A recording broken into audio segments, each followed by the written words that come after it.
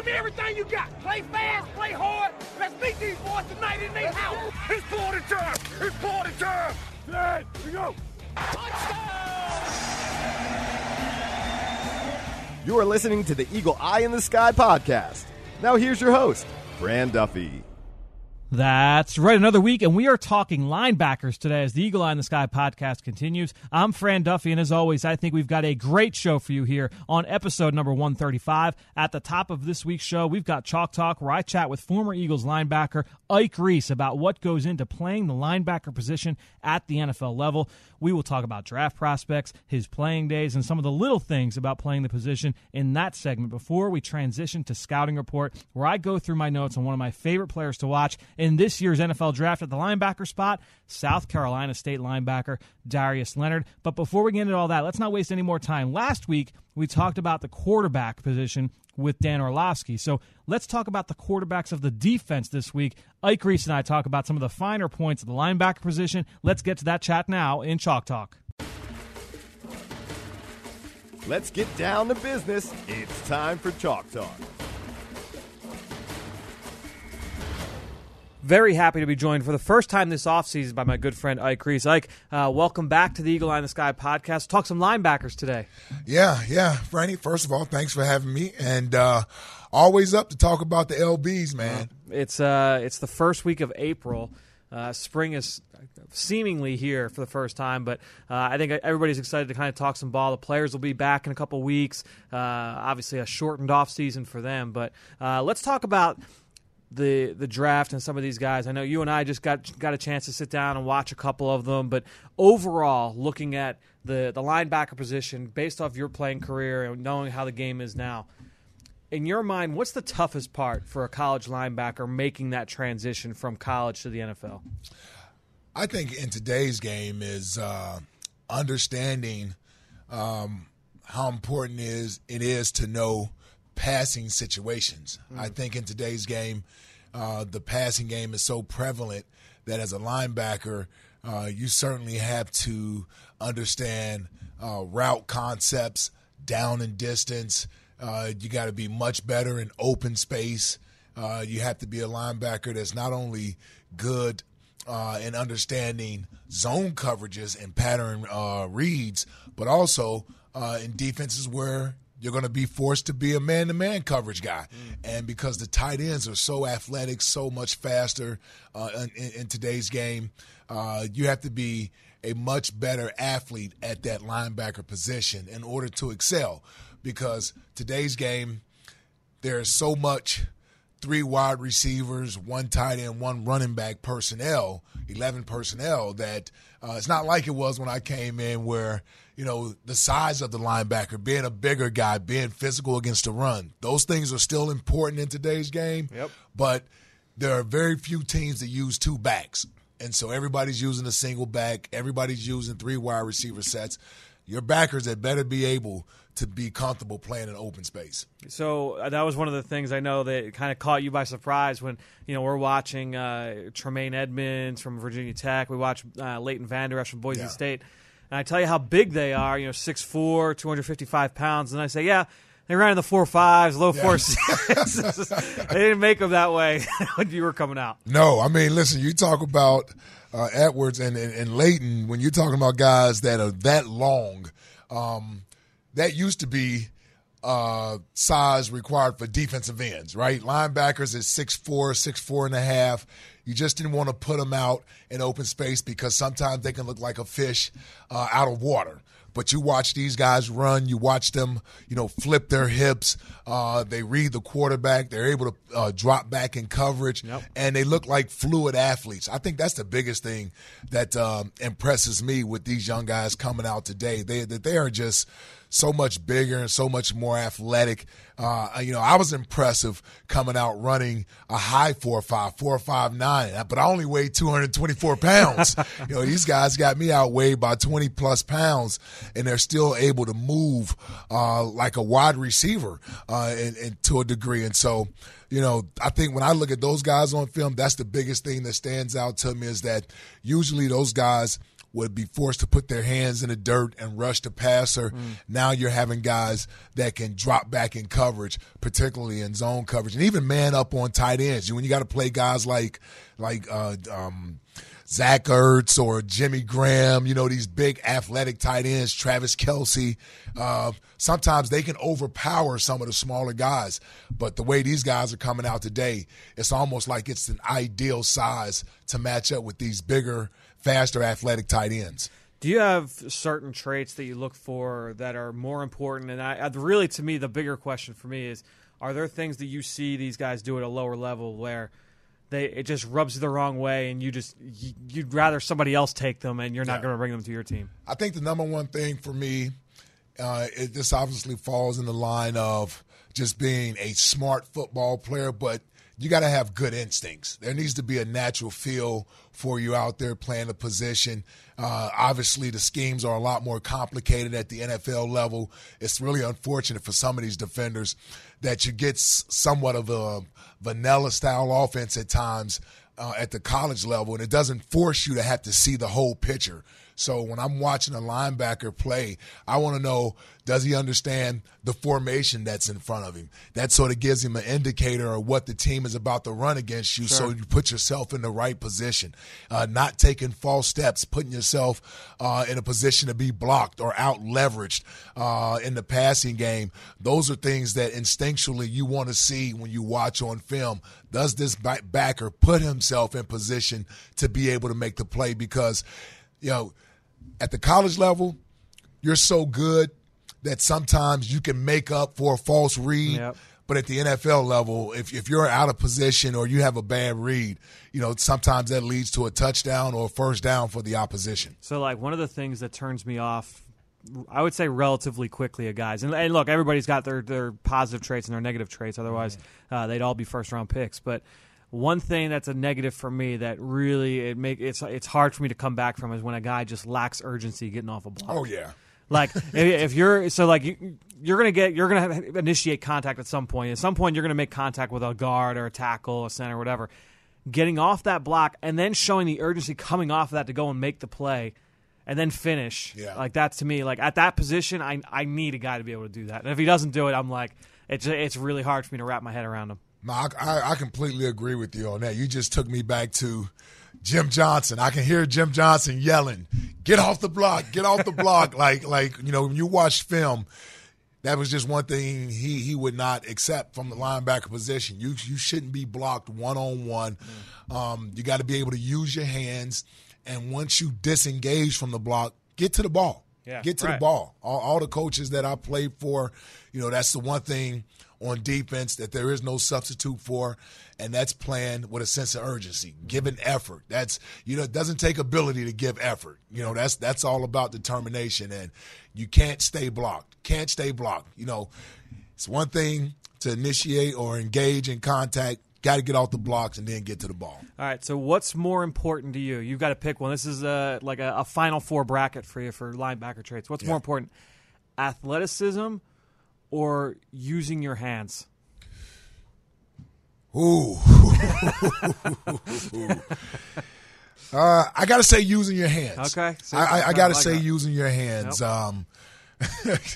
Just so in case some of my old linebacker coaches hears this, that's one thing that they've all embedded in me is that you got to have violent hands. Play with violent hands. You have to be the one who initiates the violence, strike your opposition, get off the blocks. Athleticism is great, but sometimes we rely on athleticism too much. And the thing with today's game is much different than when I played, when the linemen were so much bigger and wasn't as athletic on the offensive side. Right, yeah. These offensive linemen are just as athletic. You get a guy like Jason Kelce, you're not going to out-athletic Jason Kelce. So you had better be able to use your hands, strike him first, and then disengage and get rid of him. So, I would have to say, using your hands is probably a much more important trait to have as a linebacker than just sheer athleticism. All right, so I'm going to separate the overall athleticism from sideline to sideline speed. So you see that, that speed from sideline to sideline. Mm-hmm. Sideline to sideline speed or play recognition? pretty good, friend. I know. I'm trying. I prepped a little bit for this.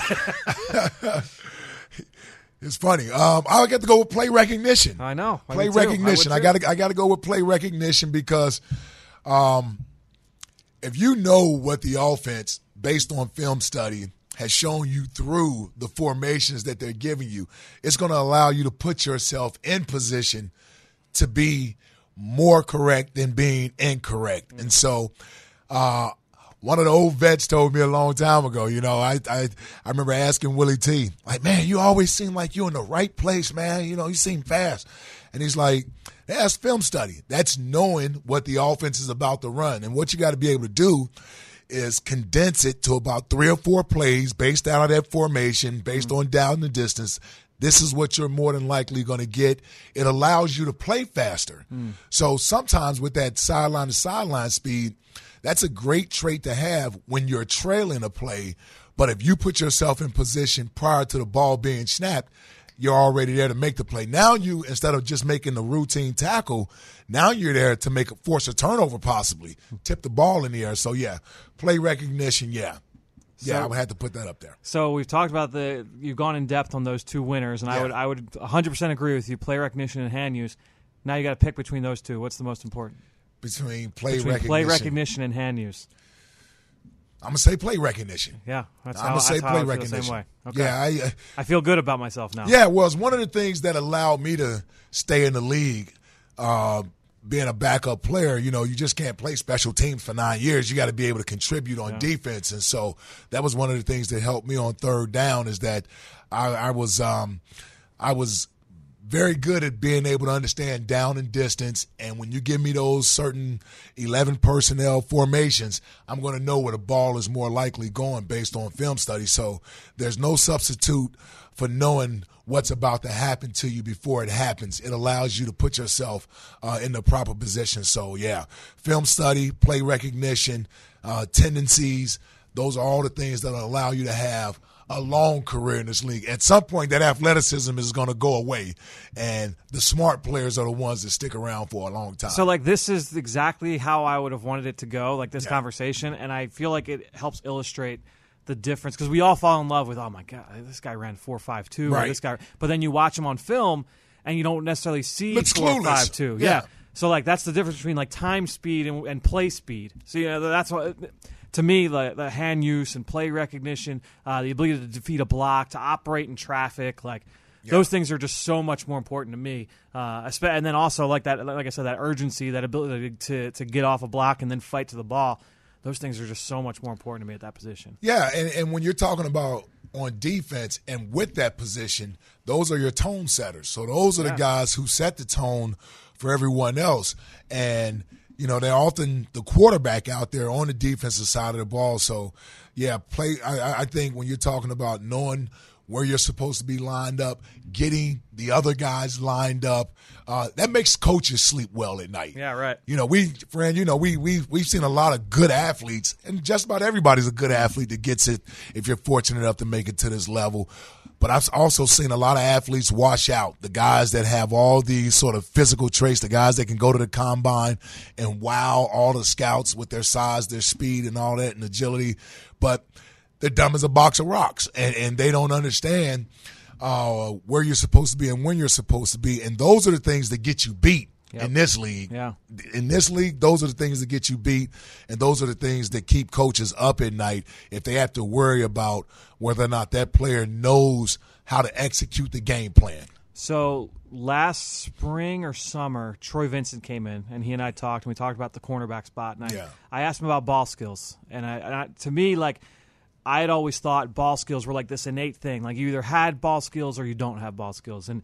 And he said, no, I think you can improve ball skills. And he told me about how they used to work with Al Harris every single day after practice to get him. And from his rookie year to later in his career before he left, he was so much better at playing the ball. Is there a trait that you kind of feel that maybe people don't think is something that can be improved upon, but through reps and time and a lot of work put in away from the field, that you can get better at that maybe people don't think about at the linebacker spot? Oh, yeah. I think there are a lot of things. When you're talking about being better at using your hands. Okay. I think that's something that a lot of guys may not get coached up at the college level. Again, because they're such great athletes, they sort of get by on just that sheer athleticism.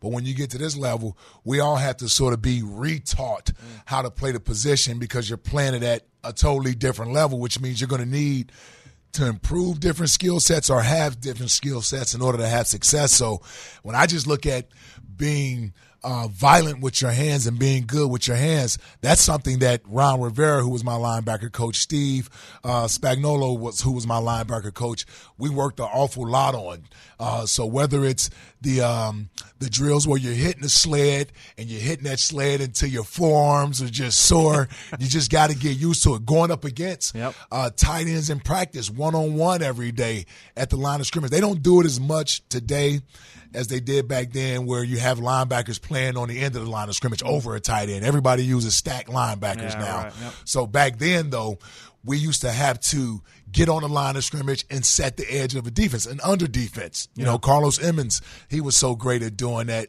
And so I know I wasn't as good coming out of college using my hands. You know, I was more of an athletic guy who would sort of use that to get by, but I had to be retaught all those things. So actually, hand use is one of the things that I had to get better at. And there are drills for it. I mean, certainly there are drills for it, but you got to be able to be dedicated to it and willing to do it, because that's where the dirty work is at. So you and I, we watched Roquan Smith. We watched from Georgia, Tremaine Edmonds from Virginia Tech. Two guys that we feel probably not going to be there at 32 when the Eagles select, but two very talented players, very physically gifted players. One of the big differences that we saw was that Edmonds was nowhere near as good at using his hands as Roquan. So based on what you just said, you feel like that's something that he gets with the right coach in the right situation. Sure. That can be fixed going forward. Yeah, because he has all the physical tools. Yeah, I mean, that's 6'4" height, the arms. You certainly know he's going to have long arms being that tall. You just got to get with a coach that is going to preach that. That's one of the things I go back to Jim Johnson all the time. Jim Johnson used to hate when we would take on blocks with our shoulders. Don't use your shoulders, use your hands. Right. Use your hands. So when we did drills back then when they did 9-on-7 in practice and all those drills, we had to use our hands. So when you went down to take a double team off the tackle in front of you, you don't go down there and just bury your head in there. You go down there and you strike with your hands. You strike with your hands. And that's something that we did every day in practice. That was a part of our individual warm-up. So when you broke off into different position groups to warm up, we always had a shoot your hands drill. Shoot your hands drill, because you want to get used to shooting your hands as opposed to taking on blocks with your shoulder pads, which a lot of us do in college, just because we feel like you get a bigger hit by taking on with your shoulder pads. Using those hands, shoot those hands. You got to be able to do it. All right, so give me, while we're talking about those guys, give me some quick scouting report on Roquan Smith. We watched one game. We watched the national title game against Alabama.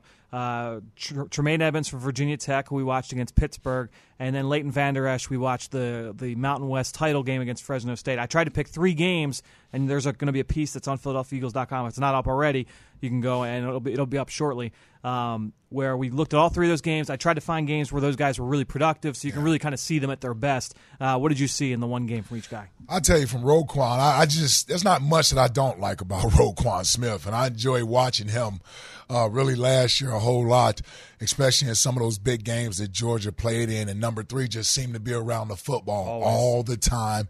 And that's also a trait that you want to see from linebackers, guys that have a nose for the football. And this kid, I think, is the best linebacker coming out in the draft this year. Fundamentally sound. You rarely see him take false steps. Keeps his shoulders square to the line of scrimmage, always pressing the line of scrimmage, rarely takes the blow from an offensive player, is usually initiating the contact. So you certainly love that. You certainly see a thirst and a love for the game when you watch him play. Definitely. He plays fast, plays with sort of that inspirational type of football that inspires his teammates around him. So it's no surprise that he's a guy that's projected to go up there in the top 10.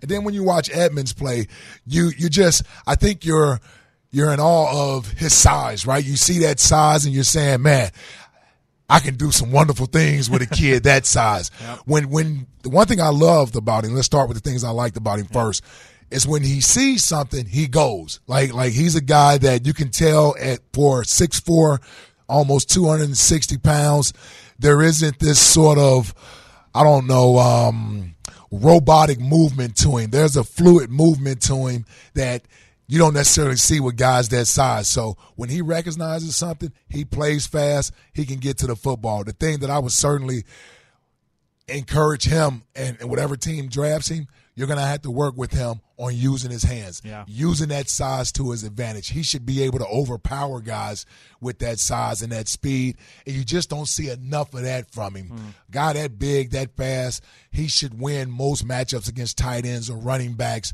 and sometimes you just don't see it. But when you watch, I like when you're watching drop back in coverage, which is something you would worry about for a guy that big. He looks comfortable in open space. He looks comfortable dropping.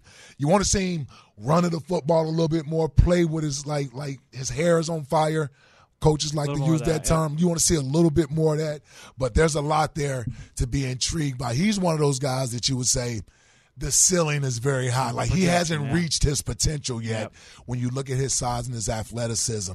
And then when I watch Leighton play, the thing that stands out to me the most with Leighton is that, you rarely see him making a mistake out there on the field. He seems to be in the right place all the time. He's always around the football. The effort is never questioned. He's always giving you maximum effort. I like the way that he seems to get everyone else lined up around him as well. He does, yeah. So he's one of those guys when we're talking about pre-snap recognition, understanding down and distance, he's a guy that when I see him play, he always seems to know where the football is supposed to go. And when he has to drop in coverage, a lot like Edmonds, because Leighton is a big kid as well, he looks fluid. Yeah. Looks fluid, looks like a natural athlete. You know, guys that at that size you would think at times will struggle in open space. You watch this kid make open field tackles, shoulders always square to the football, rarely saw him overrun the football, keeps proper leverage. Another guy, I think you plug in your defense and you don't have to worry about him. That's a guy you're not going to have to worry about whether or not he's going to make mental mistakes out there. As a matter of fact, he's a guy that you see playing a long time. You see him playing a long time because I think about the pre-snap recognition. I think about the tape study. That's a guy that, you know, his coach is going to be able to sleep easy at night because you're not going to have to worry about whether or not he's going to cost you with a mental error in the game. There were a couple of times in that game where we watched Leighton Vander Esch where he's telling teammates, like, hey, it's run right. And he was exactly right. It's exactly where the ball went. Overall feelings, we didn't get to watch too much of them. We watched maybe like 10, 15 plays before we had to come in and record. Rashaan Evans from Alabama, a player I know you've watched a decent amount of watching on TV. Well, what are your overall takeaways on what you saw from Rashaan Evans today and then what you've seen from him in the past? It's funny because watching him on TV doesn't give you, I guess, the overall perspective when you watch him and you get the breakdown film of him. I think he's a natural athlete at the position. You know, he's obviously switching from being a pass rusher to being a stand-up linebacker. Plays with great physicality. Love that. You know, when you're talking about having a linebacker, you want guys with bad intentions when they get to the football, and that's Evans. And I think that's probably why I love him as a player because it seems like he wants to hit somebody on every play, and he's coming when he gets to the ball carrier. He gets there with the intention of dislodging the football. Yep. He wants to get that ball out of there, plays with that ferocity that you want your linebackers to have. Still, I think is a little raw when it comes to just being an instinctual player at the position. I think that's probably because he did so much rushing the passer. I think there's still a little bit of uncomfortableness with the passing game when you're talking about dropping in coverage and reading routes, which is what you're going to have to do. You know, football at the linebacker position is more than just being a run stuffer nowadays, especially if you're going to be a high draft pick. You're going to have to be a guy that can play on third down as well. See him run around blocks a little bit downhill. Doesn't use his hands as much, and I think that's because he wants to just use that athleticism and effort, but gives you great effort getting to the football. And like I said, when he gets there, he has bad intentions. So I hate doing this to guys, but you can almost put them in umbrellas where Roquan and Leighton kind of ready-made. Like they're pro-ready, they're safe players. And then Edmonds and Evans, I think there's a little bit more projection needed where maybe the ceiling is they haven't reached that ceiling yet. No, I would agree with that. I look at Roquan, I look at Leighton. They look like guys that have been playing the position for a while, and they just seem comfortable with it. And when you look at Edmonds and you look at my man Rashaan Evans, there is still a little work to do, and that's a good thing, especially when you're talking about Edmonds. What are you telling me? Edmonds, 19 years old? He's going to be 20 years old in June. Yeah. Holy smoke, man. So in the right system, good coaching, they certainly can take it to the next level. But just having the traits of the size, the speed, the effort that you want, things of that nature, those are all good linebacker traits to have. They haven't reached their ceiling yet. And the other two guys have not either. I still think Roquan can certainly be a guy that you're talking about, a Pro Bowl level linebacker. And I think Leighton is that type of guy too. And he's that type of guy that'll get there by just making – he's going to be the guy that's just going to surprise people with his athleticism and the plays that he makes in the passing game. Because, again, you're talking about a kid that's 6'4", that just looks comfortable out there.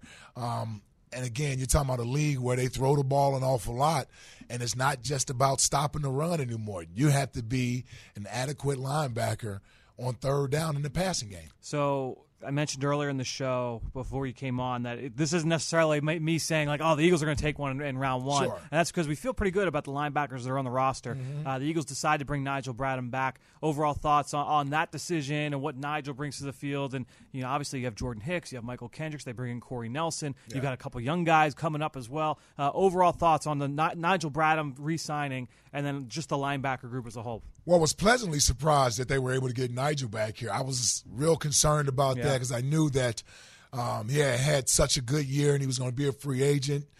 And you let him get to the open market. You never know what some other team is going to step up and offer him. It's a great job by Howie to be able to get a deal done with Nigel. I mean, you can make the case that Nigel was one of the MVPs, of this defense last year, especially when Jordan went down. Nigel had to fill a bigger role, especially being that quarterback of the defense. Love that we were able to get him back. And when you look at Jordan, you know the deal with Jordan. We love him. You know what type of player he can be when he's out there and available on the field. It's just a matter of staying healthy. And when 58 is out there, I love to call him 58. Yep, so that's right. When he's out there, I feel good. Just got to get him out there.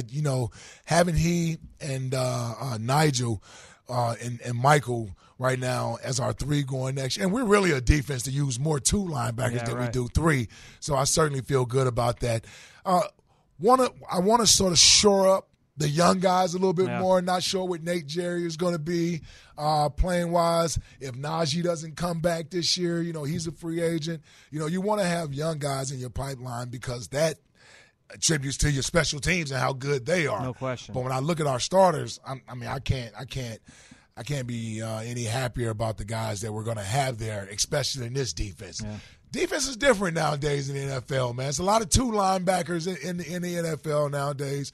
And so I think whether it's Nigel and Jordan or it has to be Nigel and Michael until Jordan gets back, with those three I feel very comfortable with. You got to win at the point of attack. If you're an Eagles linebacker in this scheme, the D-line gets upfield. Oof. We see all those trap plays. Yeah. The offensive line's getting up. You got to be able to win it. Doesn't mean you need to be 260 and jacking guys up. You got to be able to defeat that block. They'll find a way, whether it's with quickness or strength. You certainly do. And they did a good job over last year. Number one rushing defense in the league. They got it done. Yeah. Well, Ike, I appreciate the time here as always on the Eagle Eye in the Sky podcast. We will. Something tells me we'll talk to you again before the season starts. Hope so, brother. Thanks for having me, Franny. Great stuff from Ike, and you can follow him on Twitter just like I do, at Ike58Reese. And while you're at it, I'm at FDuffy3. That's where I post all of the podcasts I'm a part of and all of our X's and O's content that we produce at PhiladelphiaEagles.com. And you know that I greatly appreciate everybody that promotes this podcast on all forms of social media. That is one way to support the show, but the other is to go into Apple Podcasts or Stitcher and give us a rating and leave us a comment. I wanted to give 2 more shout-outs today. The first one is to Shane is Awesome, who rated the show on Apple Podcasts and left a question. Shane wants to know more about an area that he feels fans take for granted with substitutions, and he uses running backs as an example. How do they know when to go in and out? Doug calls a play. The running backs don't have headsets, so someone is yelling to them to set the personnel grouping and someone else deciding which one goes in. How is that all coordinated? It seems like there's a lot going on that probably gets taken for granted, and Shane, you're exactly right. It is something that I think gets taken for granted a bit, and taking the running backs as an example, it only really comes up, right, when fans or media have questions about the rotation. Oh, how come this guy only got X amount of carries or only saw, this percentage of snaps? To me, the answer is a bit complicated in that every team and every coaching staff does things a little bit differently. Obviously, with Doug calling the plays, he can't monitor every substitution. So, that goes down to the coordinators and the position coaches and the assistant position coaches to kind of monitor that. This is my understanding of how most teams do it, though. And again, I'm not saying that this is exactly how the Eagles do it. I don't know exactly all the mechanics of how the Eagles do it, but just from my time at Temple and talking with people around the league about how things are done, this is how I feel like it happens. Each week, the coaching staff on both sides of the ball will have an idea of rotations and playing time. If they want to get the backup X receiver to get 7 or 10 reps, or the number 3 running back to get 5 or 6 reps, or the number 3 safety to get 2 reps, all of that gets discussed during the week and then reviewed in one final meeting the day before the game or the morning of the game. During the game, position coaches on the field are responsible for coordinating those substitutions as the game goes on, knowing what they want the rotation to be. So typically there's a quality control coach or an assistant position coach who's responsible for charting the entire team, so everybody that goes in and out, and then they relay that information onto the position coaches, and then they're able to kind of monitor that as the game goes. Now, the thing that throws a little bit of a wrench into that whole thing, though, is personnel groupings. Because on offense, we know that there's all these different personnel groupings, right? All those different combinations. You have 10 personnel with 1 back and no tight ends and 4 receivers, or 11 personnel with 1 back and 1 tight end, 3 receivers, 21 personnel, 2 backs, 1 tight end, so on and so forth. But it actually goes deeper than that, because there are different groupings of 11 and 12 and personnel. So take last year, for instance. There was a 12 personnel package with 1 back and 2 tight ends and 2 receivers. But then you think of the way that the Eagles' offense was orchestrated. There's lots of different ways that could have looked. Who was the running back? Was it LeGarrette Blount? Was it Jay Ajayi? Was it Corey Clement? Who were the tight ends? Was it Ertz and Brent Selleck, or was it Ertz and Trey Burton? Who were the receivers? Was Torrey Smith in the game, or was Nelson Aguilar in the game? Each week, the staff may have a package of plays in for a specific personnel grouping. The best example I can kind of think of is, I go back, and this was I think 2013 or 2014. It was the blackout game against the Giants on Sunday Night Football where the Eagles shut them out. So they wore the all-black jerseys, and Nick Foles threw the touchdown to Zach Ertz in the corner of the end zone. And the play I can think of is like that James Casey touchdown that he hit later in the game. He's rolling to his right, and he hits James Casey off play action. There was a package they had in that game where James Casey was on the field in a 12 personnel set, and it was 2 tight ends, and it was Ertz and James Casey. Brent Selleck, I don't believe, from my memory, was on the field. So they had a few plays built in that week where they had just James Casey. It was just that personnel grouping. So let's just say all 12 personnel packages, a lot of the popular name for that across most offenses in football is Tiger. That's 12 personnel, 1 back, 2 tight end, 2 receivers. Well, going into that game, you had your basic Tiger, but then they may have also had like a Tiger Casey or a Tiger 85. That was his jersey number. And that's what signifies, hey, this is going to be Tiger, 12 personnel, but James Casey is in for Brent Selleck. And so when you have packages that are built in like that, it might be something small. It might have, especially when you have like a specialty player. So when you have a Darren Sproles or something like that, where you want to try and spice things up and change things up from what you normally want. And if you're calling a play with a specific player in mind, that's when you're going to have that extra tag on and an extra personnel package. And again, that's done on a weekly basis. So that's a bit of a long-winded response, but to answer the question quickly, yeah, there are a lot of factors that go into that on a weekly basis, and the position coaches are trying to monitor that as the game goes on. But when you have personnel groupings and you have specific plays built for specific players, sometimes that doesn't always work out that way, but more often than not, that stuff is planned ahead of time, and you're just kind of going off the fly to make sure that you kind of match what the preconceived plans were going into that weekly game. So long-winded answer. Yeah, there's a lot that goes into it, and it was a really good question. So thanks, Shane, for bringing that up. Also wanted to quickly give shout-outs to two more people, SC Eagles fan and Robert Zemby, who went onto our Libsyn page, rated the show, commented on the show as well. So thanks to those two. Thanks again to Shane is awesome, and all of you out there for your continued support of this show and all the rest of our podcast offerings on PhiladelphiaEagles.com. All right, let's keep this show going. I told you earlier we would break down South Carolina State linebacker Darius Leonard. He is the subject this week in our scouting report. Dim those lights. We're headed to the film room for the scouting report. All right, so this week on Scouting Report, like I mentioned, we're going to talk about Darius Leonard from South Carolina State. 6'2" even, 234 pounds. This kid had no FBS offers coming out of high school. He's from Lakeview, South Carolina. His only offer really was to be a preferred walk-on for Clemson. So he decided rather than walk on, let me take the scholarship offer from FCS South Carolina State, and that's where he went on to be a 4-year starter for the Bulldogs in their 4-3 scheme. Lined up mostly stacked, but did walk out at times into the slot. Tall with extremely long arms, and the frame to add on a bit more weight helps get his teammates lined up pre-snap, and he appears to make all the calls for that defense. Natural athlete. He looks smooth when he's asked to change direction. He can play on either side of the line of scrimmage, plays fast, and he's able to work sideline to sideline. I thought he saw things really quickly, and he rarely false step early in the down. He's always square to the line of scrimmage, something we talked about with Ike earlier. Has a knack for playing off blocks. He presses the line of scrimmage quickly, does not back down from a pulling guard in the hole, and he uses his length at the point of attack to defeat blocks and get to the football. Very violent, and that was one of the things that really stood out to me. He was very violent at the point of contact. He arrives at the football with bad intentions. He brings his feet as a tackler, and he runs his way through contact. In coverage, he was often used in underneath zone, and he did a good job, I thought, of pattern matching in space and being able to match up with receivers on the move. He looked fluid, moving in reverse, dropping down the seam as a Tampa 2 Mike linebacker. Decent man coverage player as well, who can play against running backs in space and was very productive on the ball with 6 career interceptions. He was used as a blitzer a good amount of time, both off the edge and inside. Hit it with speed, he hit it with power, he timed it well, and he played with just a ton of fire and energy. I mentioned the violence earlier. Loved his play personality. Certainly was one of the tone setters for that defense, and he's got some swagger to him, the way he plays. So, watching him, I really, really liked him on film. Obviously not all positive, otherwise he'd be, a top 10 pick. Not truly explosive. He's not a guy that, is going to be low 4.5s and play sideline to sideline from that standpoint. I don't think he's going to be viewed as a top shelf athlete for the position. He's athletic enough to be a 3-down player, but that's not going to be something that he's known for, being this great fluid athlete in space.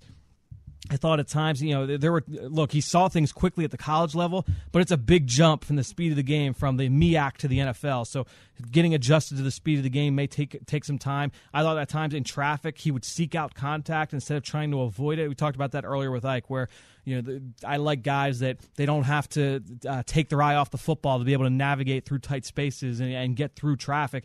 At times, I thought he kind of dropped his eyes a little bit and had to see where he was going to get through traffic. But that's something that he can work on, and like Ike said, you can kind of get through that with reps. He will need to get a little bit bigger and stronger to handle the rigors of the league. He lacks that pop to disrupt on contact. I don't know that he's this big hitter over the middle of the field. Can get taken for a ride by bigger, stronger backs, and at times he'll try and go for the big hit instead of trying to wrap up. So that's something he'll have to correct as well. But to me, watching Darius Leonard, he definitely has 3-down starting potential down the road as a stacked backer. Most likely starting in year 2. I think he could start in year 1, but I think he's going to hit his stride in year 2. I think he could play Mike or Will in any scheme. And with his athleticism, his aggressiveness, and his versatility, I think he's going to be one of the better players on a defense that is playoff caliber. So I'm excited about this kid and his future. I think he's going to turn into a really good player. So that'll be it. Great stuff from Ike Reese and all of you out there listening, whether you're on Apple Podcasts or Stitcher, iHeartRadio, TuneIn, Spotify, Google Play, and of course on PhiladelphiaEagles.com and the Eagles mobile app. Thank you. And again, one last time, please go take a few seconds. Go rate the show. Leave us a comment. You know it's going to get on the show if you leave a comment on there. And don't be afraid to leave a question, because then we can answer it and we can get it on here and you can get on the show. All that being said, I think that'll do it. Another show in the books here on the Eagle Eye in the Sky podcast for everybody here at the NovaCare Complex. I am Fran Duffy, and we will talk to you next week.